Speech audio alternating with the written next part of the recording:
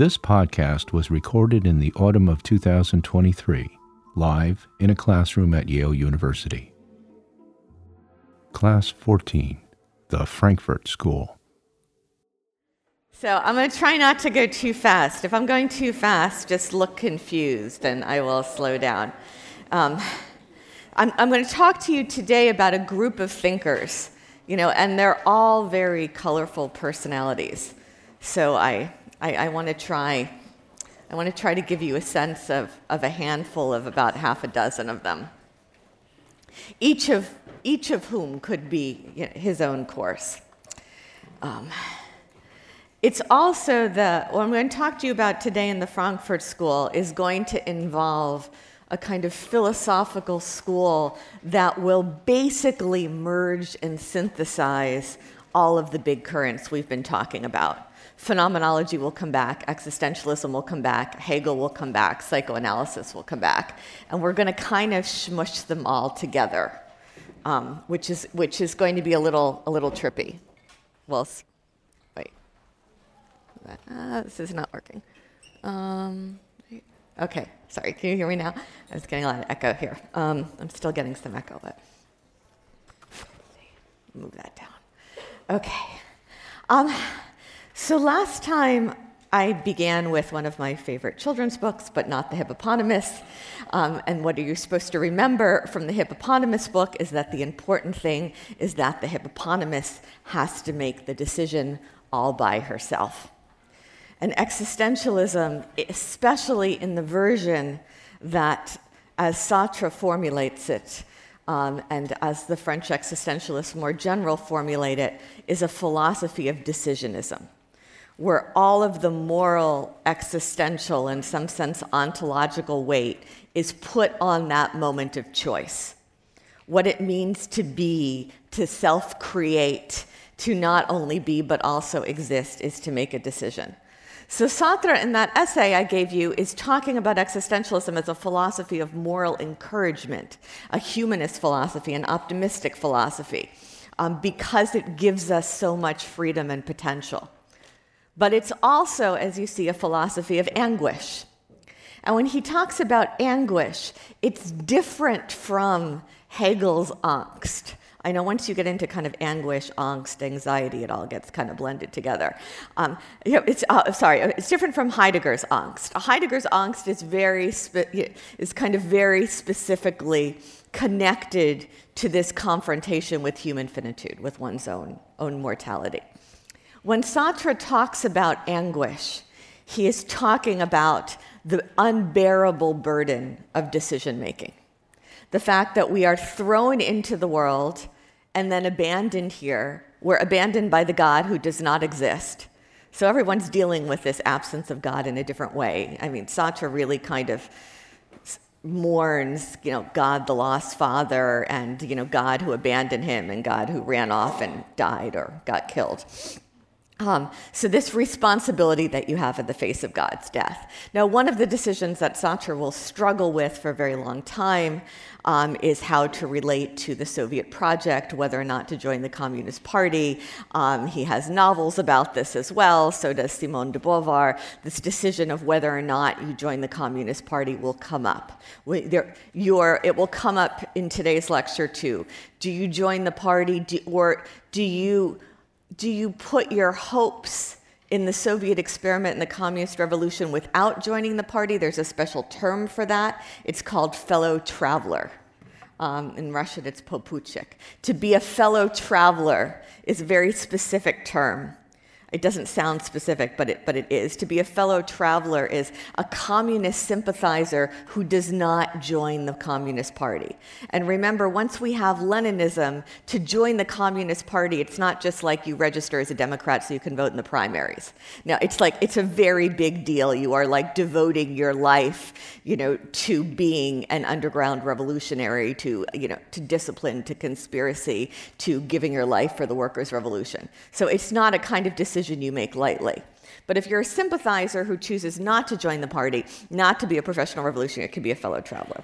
Now, there's a lot about the ethics of existentialism that will dwell on the tragedy of choice.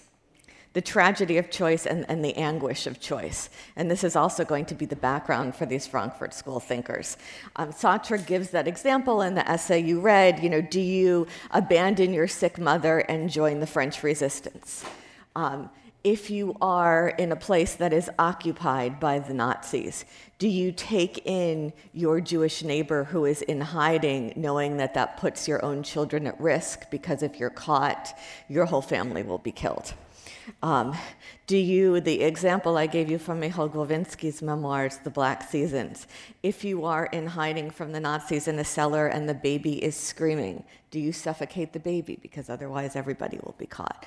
These moments of impossible choice, these are the moments that highlight, that kind of illuminate that essence of existentialism, the anguish of choice, the tragedy of choice.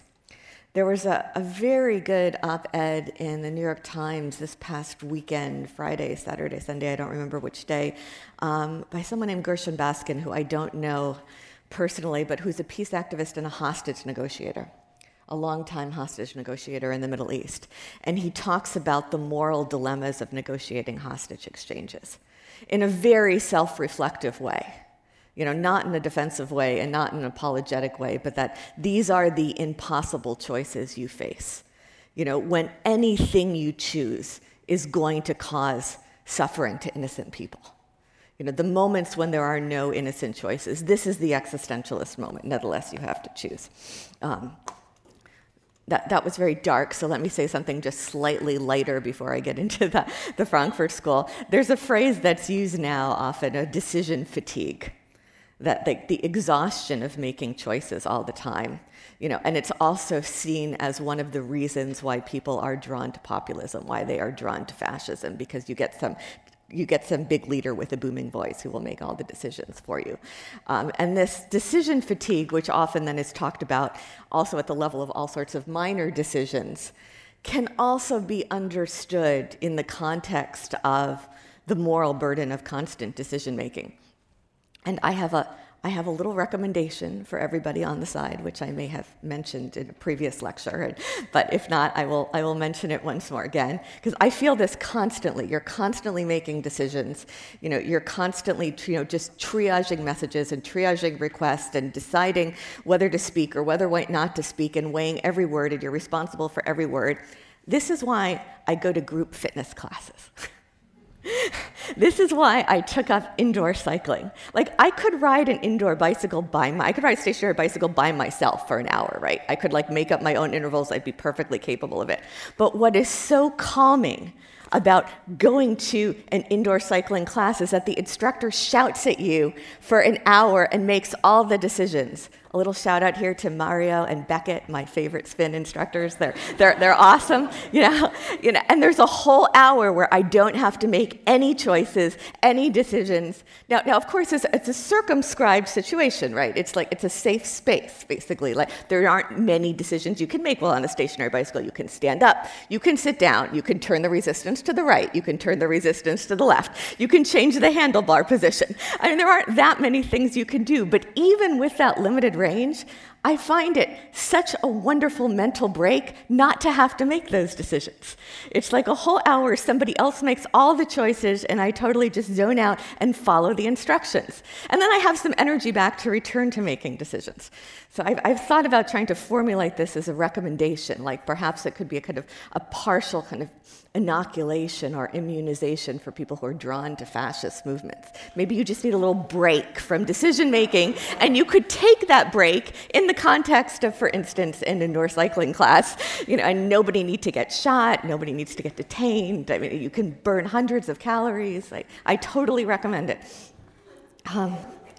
Okay, that was your little lighter break before we go into some somewhat more darker material again, and we're going to go back into totalitarianism.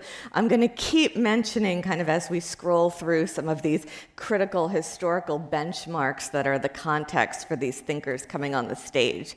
I'm going to talk to you about a group today called the Frankfurt School that is going to get started in 1923. So we're right on, again, we're kind of right after the creation of the Soviet Union as the Bolsheviks have consolidated their victory in the Civil War. Again, remember, we're right in the aftermath of that First World War, which from the point of view of Europe is the first total war. It's a war of attrition. The losses are on a scale that nobody had seen before that time. Now we look at them like, oh, that was trivial compared to what's going to come in the Second World War. But it was not at the time. It was losses that were unimaginable.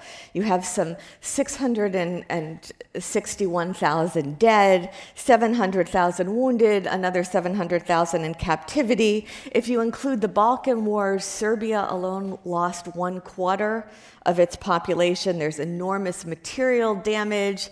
The factory city of Łódź, all the factories are blown up. There's total unemployment in a lot of these places. So it's just a scale of devastation that encompasses not just armies, but massively civilians that hadn't been experienced before. Germany loses. Germany loses, and the Allies are going to get together at Versailles in France. There's going to be a peace treaty. The whole map of Europe is going to be redrawn in accordance with Woodrow Wilson's principle of self-determination, meaning that nation and state borders should coincide. Each nation should get their own state. One of many ideas that only works in theory and not in practice. Many ideas are great in theory, and they turn out not to be so good in practice. This was one of them. But in any case, the other thing about the 1919 Treaty of Versailles that's important for today's lecture is not only that we're redrawing the map of Europe, but that all the blame gets placed on Germany. And I will just leave aside the question of how just or unjust it was, or the mess by which all of these countries jump into what becomes the First World War in 1914. And let me just take you into 1919 and try to give you a sense of what that meant for a new Germany that was being reborn, now no longer the German Empire, no longer the Prussian Empire, but a new state of Germany. Germany is restricted in all sorts of ways. They're not allowed to have compulsory military service. They're very limited in what kinds of defense and military maneuvers they can do in general. They pledged to restrict the independence of Austria and these other countries. But most importantly for these purposes are that they are made to pay massive compensation payments that are going to throw the country into a huge economic crisis. And they are so economically, they are forced to take on the guilt of the war and pay reparations. But also, psychologically, the treaty puts all the blame for the war on Germany in something that is called the War Guilt Clause. And I'll just read you a couple phrases from it. The Allied and associated governments affirm, and Germany accepts, the responsibility of Germany and her allies for causing all the loss and damage. She will make compensation for all damage done to the civilian population of the Allied and associated powers and to their property. So Germany affirms, and Germany accepts the responsibility. So this enormous bloodbath, Europe has gone up in flames, and this country is then saying it's all your fault. So this is kind of the psychological point of departure for the philosophers who are now going to kind of come of age in Weimar Germany. And remember that Lenin makes this wager on international revolution. He thinks any day now, workers all around the world are going to rise up and overthrow the bourgeoisie. That doesn't happen, but it almost happens, and he's particularly looking to Germany, and it doesn't happen in Germany, but it almost happens in Germany. Rosa Luxemburg is murdered. Karl Liebknecht is murdered. It turns out that the other side kind of gets the leaders of what would have been the communist revolution and kills them, but it might have gone the other way. These are very contingent moments. Okay. What then comes into being in 1919 instead of a communist Germany or Bolshevik Germany is Weimar Germany. And Weimar Germany, the Weimar Republic, is named after the city of Weimar, where the German assembly meets to convene a new constitution to replace the defeated monarchy. It's a place that the Weimar Republic lasts from 1919 to 1933. That's not very long in historical terms. It is culturally dazzling. There's a reason why graduate students for so long have been fascinated by, obsessed with studying intellectual life, artistic life, literature from Weimar Germany. It's a cultural, it's an extraordinary cultural moment in all the different arts, and in thought, and it's a political disaster. And so there's been a lot of obsessing about it. Threats to democracy were coming from the very beginning, from the right and from the left. It experiences in extreme what everybody in Europe is experiencing, which is that radically polarizing political spectrum, the left becoming more radical, the right becoming more radical, the center disappearing, the search for scapegoats, radical economic instability. And this is the context for Hitler's appearing on the scene. And it's the context for the rise of Nazism that we get through the 1920s. And Hitler was an aspiring artist who, as I'm sure you've all heard, gets rejected from the art academy he applies to in Vienna. I remember listening to a lecture by the great historian of Germany, James Sheehan, when I was in graduate school, and he called that Hitler's rejection by the art academy in Vienna the single worst admissions decision ever made in the history of higher education. And I think he's right about that. It's another one of those moments of contingency. Like Lenin doesn't get to Petrograd in April 1917. I think we don't have the Bolshevik Revolution. Hitler gets accepted at that art academy. Like we might not have had Nazism coming to power. It's these little things that history turns on. Hitler's going to come to power. The Nazis are going to come to power in 1933. They will come to power, by the way, in a democratic election, which was a lesson for everybody, that there's nothing about democracy that automatically protects you from fascism, because people can democratically vote, to elect fascists. By the time Hitler comes to power in 1933, the space for standing aside, for being politically unengaged, for not taking a position has effectively disappeared.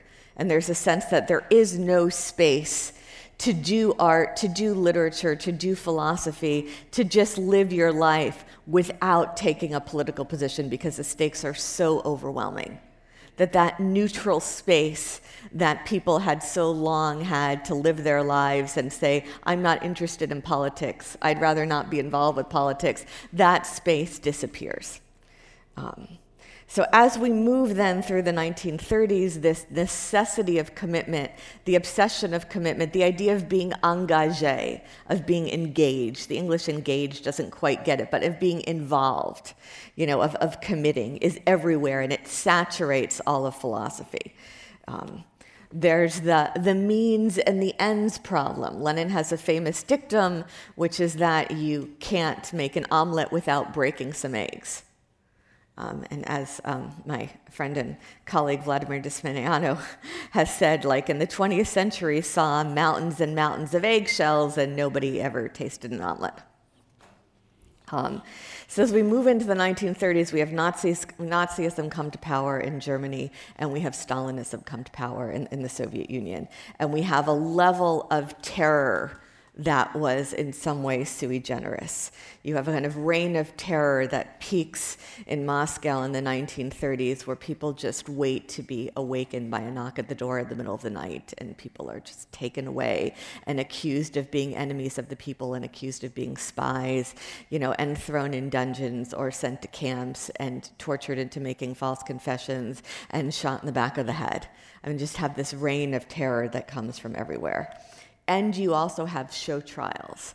You have people put on trial to give elaborate, self-flagellating, self-deprecating confessions, confessing to crimes that are fabricated, and they've been tortured into these elaborately performative false confessions.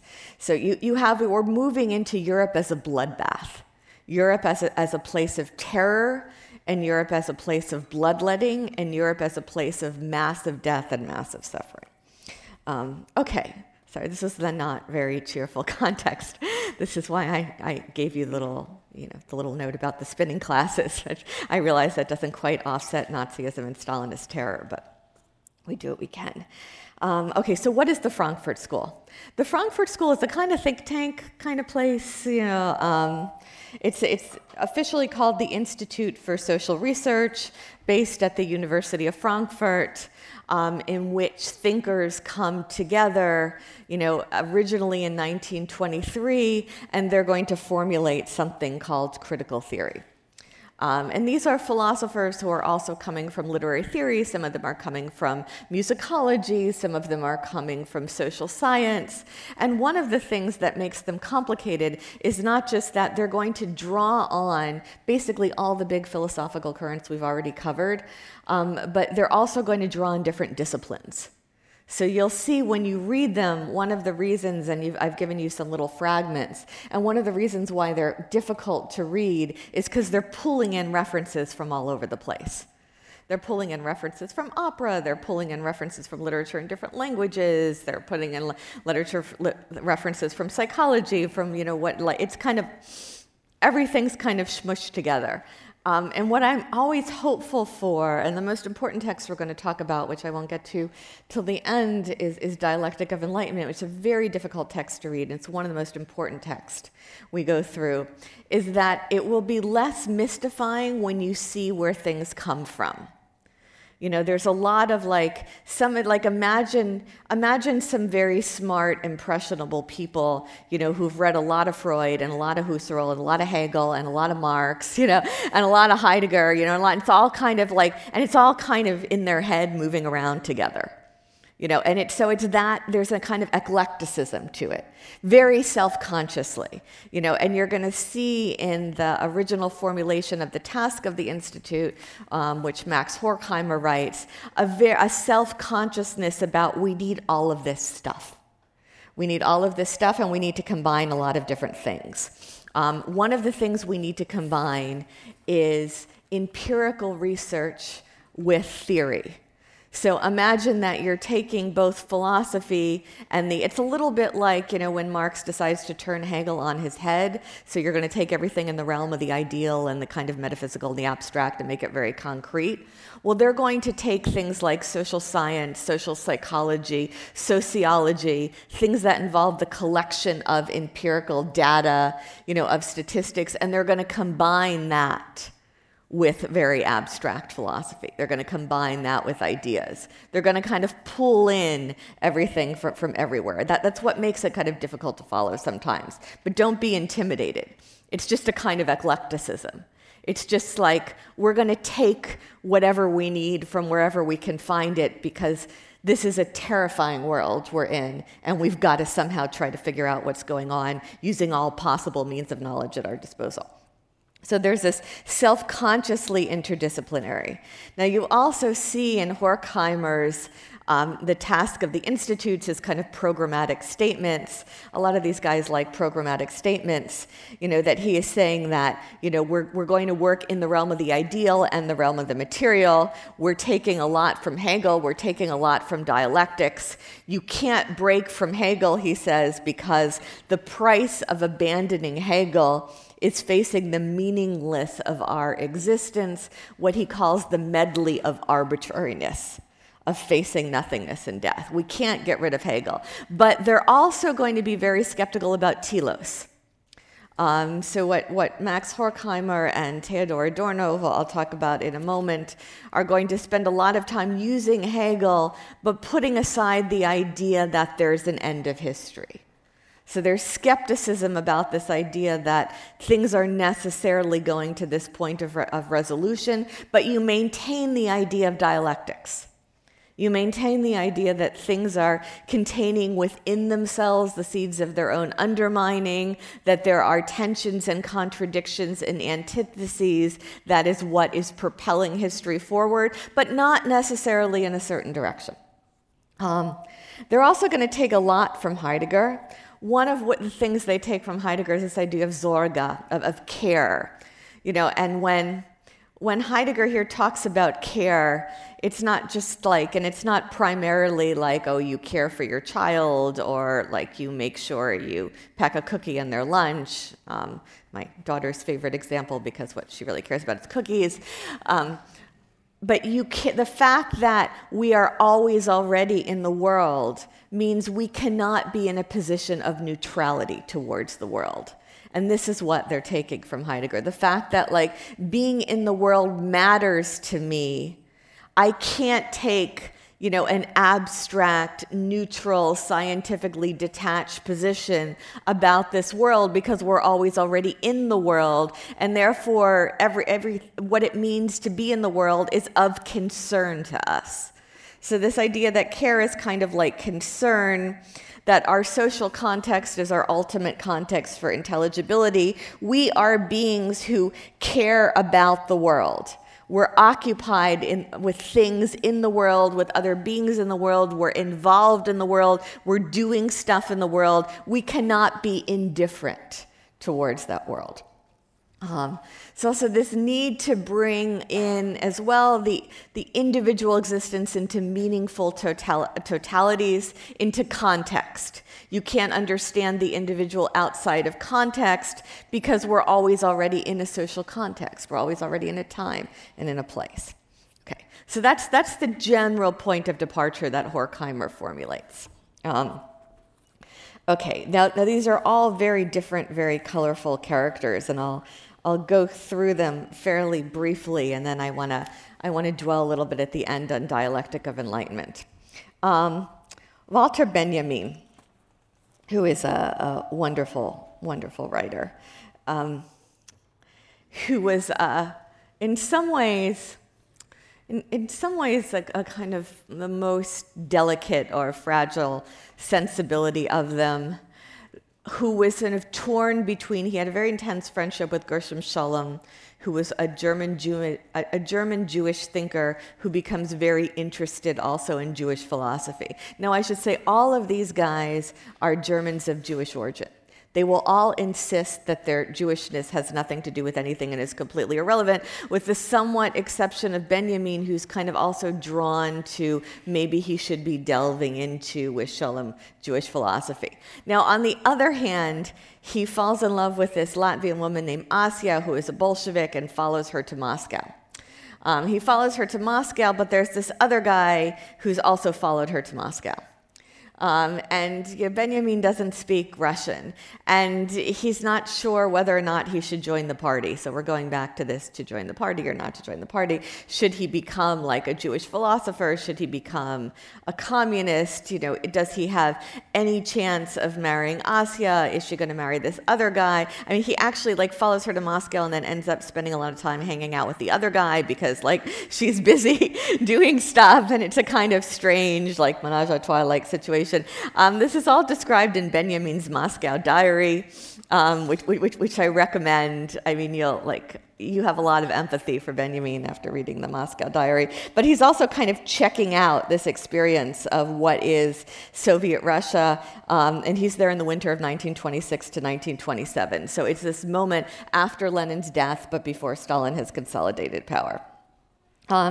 He goes on lots of sleigh rides.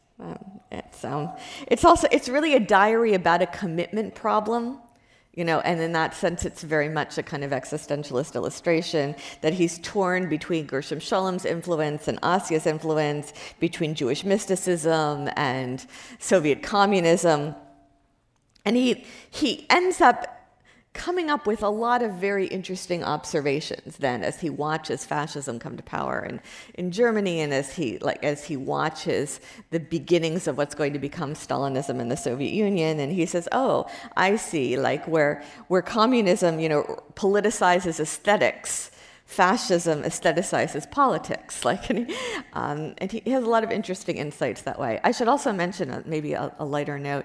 So back more than 20 years ago, when I was doing a postdoc at Columbia in the miserable aftermath of September 11th, a friend calls me up one night, and she's like, you'll never guess what's going on the Lower East Side. I said, what's going on? She's like, there's an a cappella group There's an a cappella group from Berkeley who has written a cycle of songs about Walter Benjamin being torn between his love for Asya and desire to commit to the Bolshevik Revolution on the one hand, and his being drawn to Jewish philosophy and re-identifying with his Jewish roots on the other hand. We have to go. So I'm thinking, like, who would possibly, like, go to such a concert? But of course, like, we run down to this concert. There's the a cappella group from Berkeley who's read a lot of Walter Benjamin and has written this whole song cycle. And I hope I won't embarrass him too much if I say it. We get there, and we immediately run into Sam Moyn, who some of you may have taken his classes. He's now my colleague here. He was at Columbia at the time, too. And yeah, he was the first person I saw at that concert who had also come, of course, to hear the cycle of songs about Walter Benjamin's commitment problem. Okay. A cappella. A cappella group on the Lower East Side. All right, yeah, things are going to turn out very badly for poor Walter Benjamin. Theodor Adorno, I just want to give you a very brief background on him. I'll get back to him soon. He comes from music. He comes from the world of music. He's a composer, a musicologist, in addition to a philosopher and a social theorist. He comes from a very bourgeois family, steeped in high culture. He studies music composition in Vienna. He's part of a circle of composers. He writes his dissertation on Husserl's phenomenology.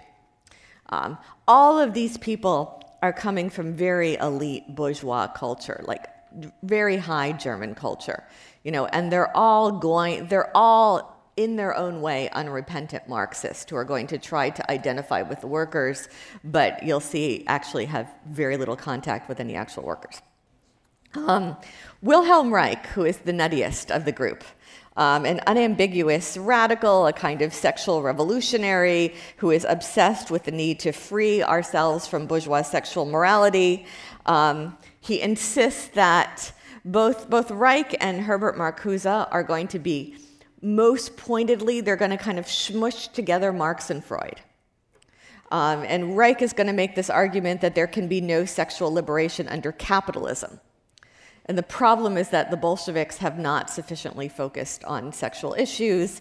There needs to be a revolution to recover the sexual rights of children. All neuroses actually originate in this problem of sexual repression. It's like Freud, but on steroids. And in fact, he actually then claims to discover something called orgone energy, which is some kind of libidinal life energy, which he thinks can actually be somehow, he takes Freud's idea of a closed energy system very literally. He has this idea that the orgone energy can somehow be kind of collected and stored in a box. And he's going to call that an orgone energy accumulator. There's a Wilhelm Reich Museum in Maine, which I've never been to, but you can go visit and learn about the orgone energy accumulator. This is also going to end very badly for Wilhelm Reich. The other one, who is also slightly less crazy, but also working with a lot of these same ideas, the relationship between capitalism and sexual repression, and how these things are kind of going together, not just to produce neuroses, but to produce oppression. So there's Marcuse, who studies with Heidegger, and that's going to be very important later on, who insists, who's a Hegelian as well, who feels like Marxism can only be grasped through its Hegelian roots, and is going to then spend a lot of time, eventually in American immigration, thinking about Freud, and coming up with a book that will generate a cult following called Eros and Civilization, which is basically Marx and Freud smushed together. But it's fun to read. Okay, together, these very divergent, colorful characters have their school of thought is going to be called critical theory, which again seems like a very general, generic term. But when you see it, capital C, capital T, critical theory, that tends to refer to this particular version, this particular philosophical movement, if you call it, spawned by this Frankfurt school, these thinkers at the University of Frankfurt. What is critical theory? Well, the context is a whole lot of cultural elitism. in some ways, a kind of worship of German high culture. A blending of philosophy and the empirical sciences, empirical research and speculation, a lot of integration of a Freudian psychoanalytic self with a phenomenological self, with an existentialist self, which seems to take us through all possible possibilities, but they manage this. It's more negative than positive, not in the sense of being pessimistic, but in the sense of being better at taking things apart than in putting them together. It's critical. One of the reasons critical theory makes sense to call it critical theory is that it's good at critiquing, but doesn't actually give you another worldview of where you're going. It's opposed to any kind of theory that promises you reconciliation of subject and object or identity of subject and object. It's opposed to closed systems. It's opposed to a divorce between idealism and materialism, between empiricism and theory. It rejects claims to absolute truth and refuses to actually articulate a vision of the socialist utopia, even though it's clear we're kind of always trying to move in this socialist-like direction. Hegelian dialectics are everywhere. The way they think, these guys really have absorbed a lot of Hegel. They see the world in dialectical terms. They also see the world in Heideggerian terms, in that sense of Dasein is always already in the world. There's no position of neutrality. Therefore, we're always involved and we're always inside. And there's a little bit of a kind of quantum physics Heisenbergian element that to observe is already to kind of interfere. There's no way to kind of take yourself out of your own research. You're always implicated. They're also interested in this integration of theory and praxis, praxis with the X, which is a kind of fancy Greek word for practice in the sense of action, in the sense of doing something, but tends to be a little bit more than the English practice or action. There's a little more like theoretical oomph to it. It's kind of, praxis has a feeling that you are acting in such a way that is inspired by and self-actualizing and carrying out some kind of theory or some kind of philosophy. So the relationship between theory and praxis means you have to not just talk, you have to also do. It's also normative in that they're interested not only in being descriptive, but also in being prescriptive, in telling you not only how things are, but also how they should be. Okay, these guys are all they're assimilated bourgeois German Jews on the left. They are all deeply tied to German culture. They've all soaked up a whole lot of Marxism. Marjorie Perloff talks about Benjamin as someone who knew Goethe's work inside out the way a devout Christian might know the Bible. They all adamantly, with the partial exception of Benjamin, deny the relevance of Jewishness to their thought, and they're all going to be forced to flee Nazi Germany, which will be life-crushing for them in a way that they are the German cultural elite. They are drunk on German high culture. So for them to then be thrown out as have to flee as not being really German is a certain kind of identity conflict for them in another way, because they were not identifying as Jews. It was German culture that was their culture that they had taken up. They're going to make it to the States with the exception of Benjamin, who flees first to Paris, and then when Paris falls to the Nazis in September 1940, he is trying also to get to the States. He has a transit visa through Spain that will allow him to take a ship from Portugal to the United States. And he has an American visa. And he's trying to get to Lisbon. He arrives at the Spanish border town on September 26, 1940, and just that day, the Spanish-French border is closed. And he kills himself that night. So Benjamin never makes it. Benjamin dies on September 26, 1940. Adorno, Horkheimer, Marcuse, and Reich all make it to the U.S. via various routes. And it's in the United States while in exile that they learn of the Holocaust. And this to them it's an existential shock in a different way because they are so intensely identified with German culture and because they are so far away. And they will spend the rest of their lives trying to grapple with the meaning of that. What I gave you from Marcuse, from Eros and Civilization, is that kind of elaboration of which you see Eros and Civilization. It's kind of a takeoff on Freud's Civilization and its discontents. But whereas for Freud, the repression inherent in civilization is a necessity, there's no way out. That is the condition for our living together. Marcuse does see a way out.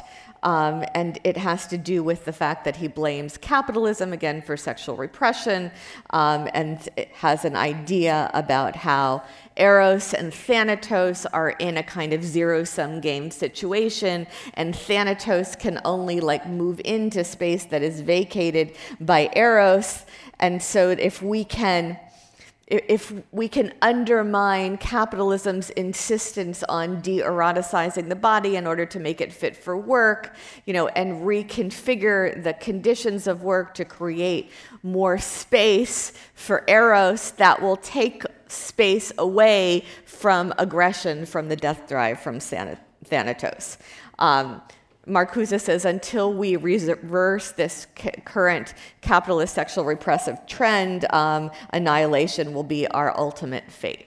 And again, he's writing this, he publishes it in 1955, he's thinking about Auschwitz, he's thinking then also about Hiroshima and Nagasaki.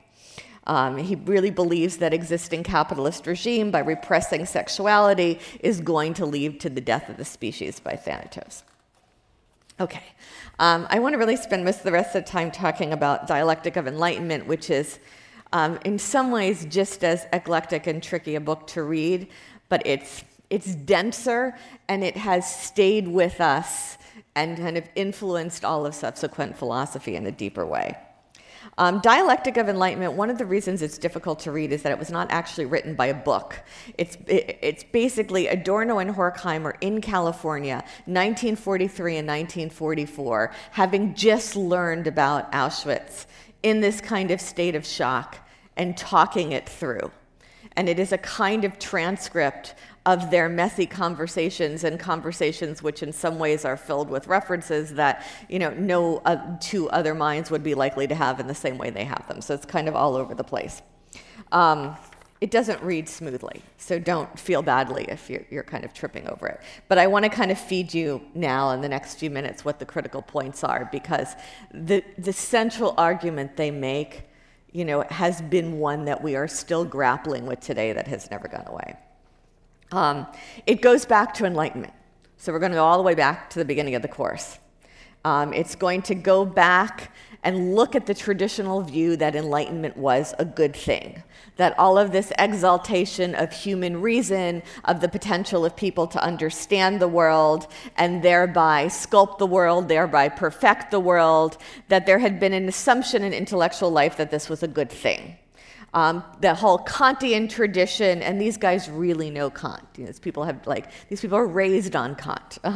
This Enlightenment is human liberation from self-imposed servitude. It is our exit from immaturity. Marxism is building on the claim that Enlightenment is wonderful, that reason can lead to progress, can lead to virtue. The whole Settembrini, the organ grinder in Thomas Mann's Magic Mountain. Humanity has sprung from the depths of fear, darkness, and hatred. It was emerging. It was moving onward and upward towards a goal of fellow feeling, of enlightenment, of goodness and joyousness. They're going to take this whole tradition and say, okay, it had a dark side. It wasn't what we thought it was. They're going to go back to Max Weber's idea of the Enlightenment reason as a kind of utilitarianism that put us in the iron cage of reason. And they're going to ask the question, can you draw a line between Enlightenment and Auschwitz? Can you draw a line between Enlightenment and totalitarianism? And the book is not going to make a linear argument. They are going to draw a line, but it's not going to be a line. It's going to be a Hegelian spiral. It's going to be a dialectical Hegelian spiral that is going to connect Enlightenment and totalitarianism. It's the line they draw is a line of dialectical progressiveness, in which everything is kind of containing within the cells of within itself the seeds of its own negation.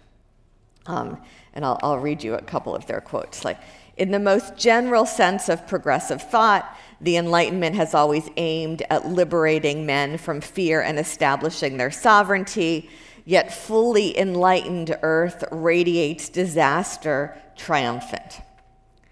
Now, the argument they're going to make has to do with this idea that in order that our reason as we use it to understand the world is that looking as the world as a subject looks at the object, an object to be molded, the Enlightenment made the world man's object. Man then became God with sovereignty over existence. Nature became an object of man's power, and this led to objectification as a mode of being. This objectification was going to kind of dialectically ricochet back at ourselves. That's what they're kind of fooling around with. That man is going to replace God, nature is going to become an object of man's power. Domination is going to become a mode of being. Myth turns into enlightenment. This is the Entzauberung, the disenchantment. Myth turns into enlightenment and nature into mere objectivity, they write. Men pay for the increase of their power with alienation from that over which they exercise their power. You see, alienation is coming back here too. Enlightenment behaves towards things as a dictator towards men. He knows them only insofar as he can manipulate them. This Enlightenment project of looking on the world as an object have resulted in domination as a mode of behavior. We want to understand the world in order that we can manipulate it and use it. Enlightenment has lost any sense of its own self-consciousness. In effect, we have become alienated from that nature as we see it as an object that we can dominate.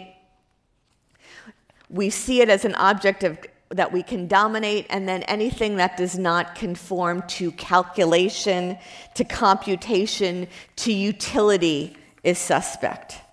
And so this shift, they say, is then natural from nature as an object to individuals as an object, and the ultimate result is going to be man's domination over man. Men's domination over an objectification of nature is going to dialectically lead to man's domination over an objectification of man, which will lead to man's sacrifice of himself to himself, and the product is going to be the herd. The herd, the crowd that follows the fascist dictator. Precisely man's domination over himself will engender the destruction of man as subject. The Enlightenment designed to emancipate the individual is in effect going to lead us to fascist conformity. And in the end, they say, the transcendental subject of cognition is apparently abandoned as the last reminiscence of subjectivity and replaced by the much smoother work of automated control mechanisms. The unity of the manipulated collective consists in the negation of each individual. There's going to be a sacrifice of the self to the self. And then what I think is the key sentence to the whole book, which I like to use, the strain of holding the I together adheres to the I in all stages, and the temptation to lose it has always been there together with the blind determination to maintain it. This is on your handout, follow it. The sense that the desire to escape from the self has always been there together with the desire to fulfill the self. The temptation to flee from subjectivity.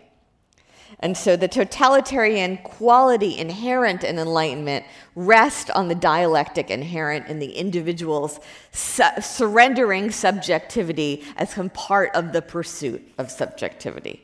The self is going to be sacrificed to the self. The result of man's sacrifice of the self is ultimately a false society in which everyone is superfluous and everyone is deceived.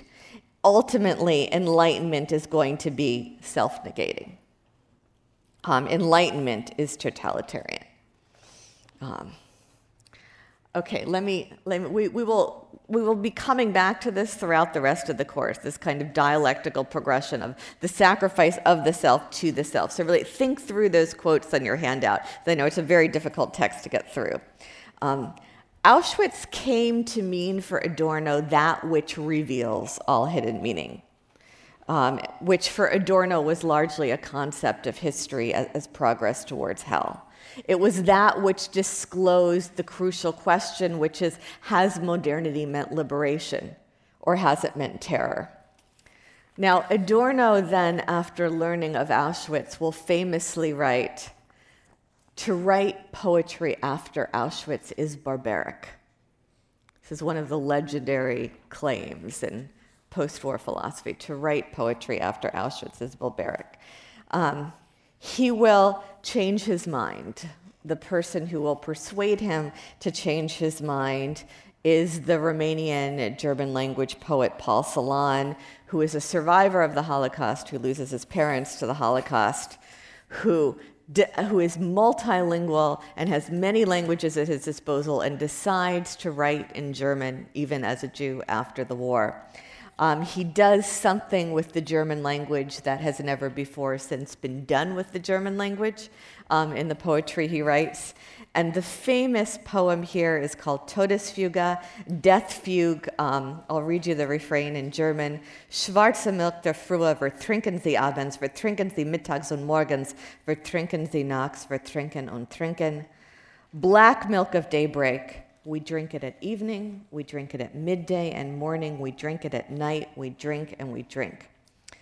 In 1970, in Paris, Paul Celan throws himself into the Seine, committing suicide.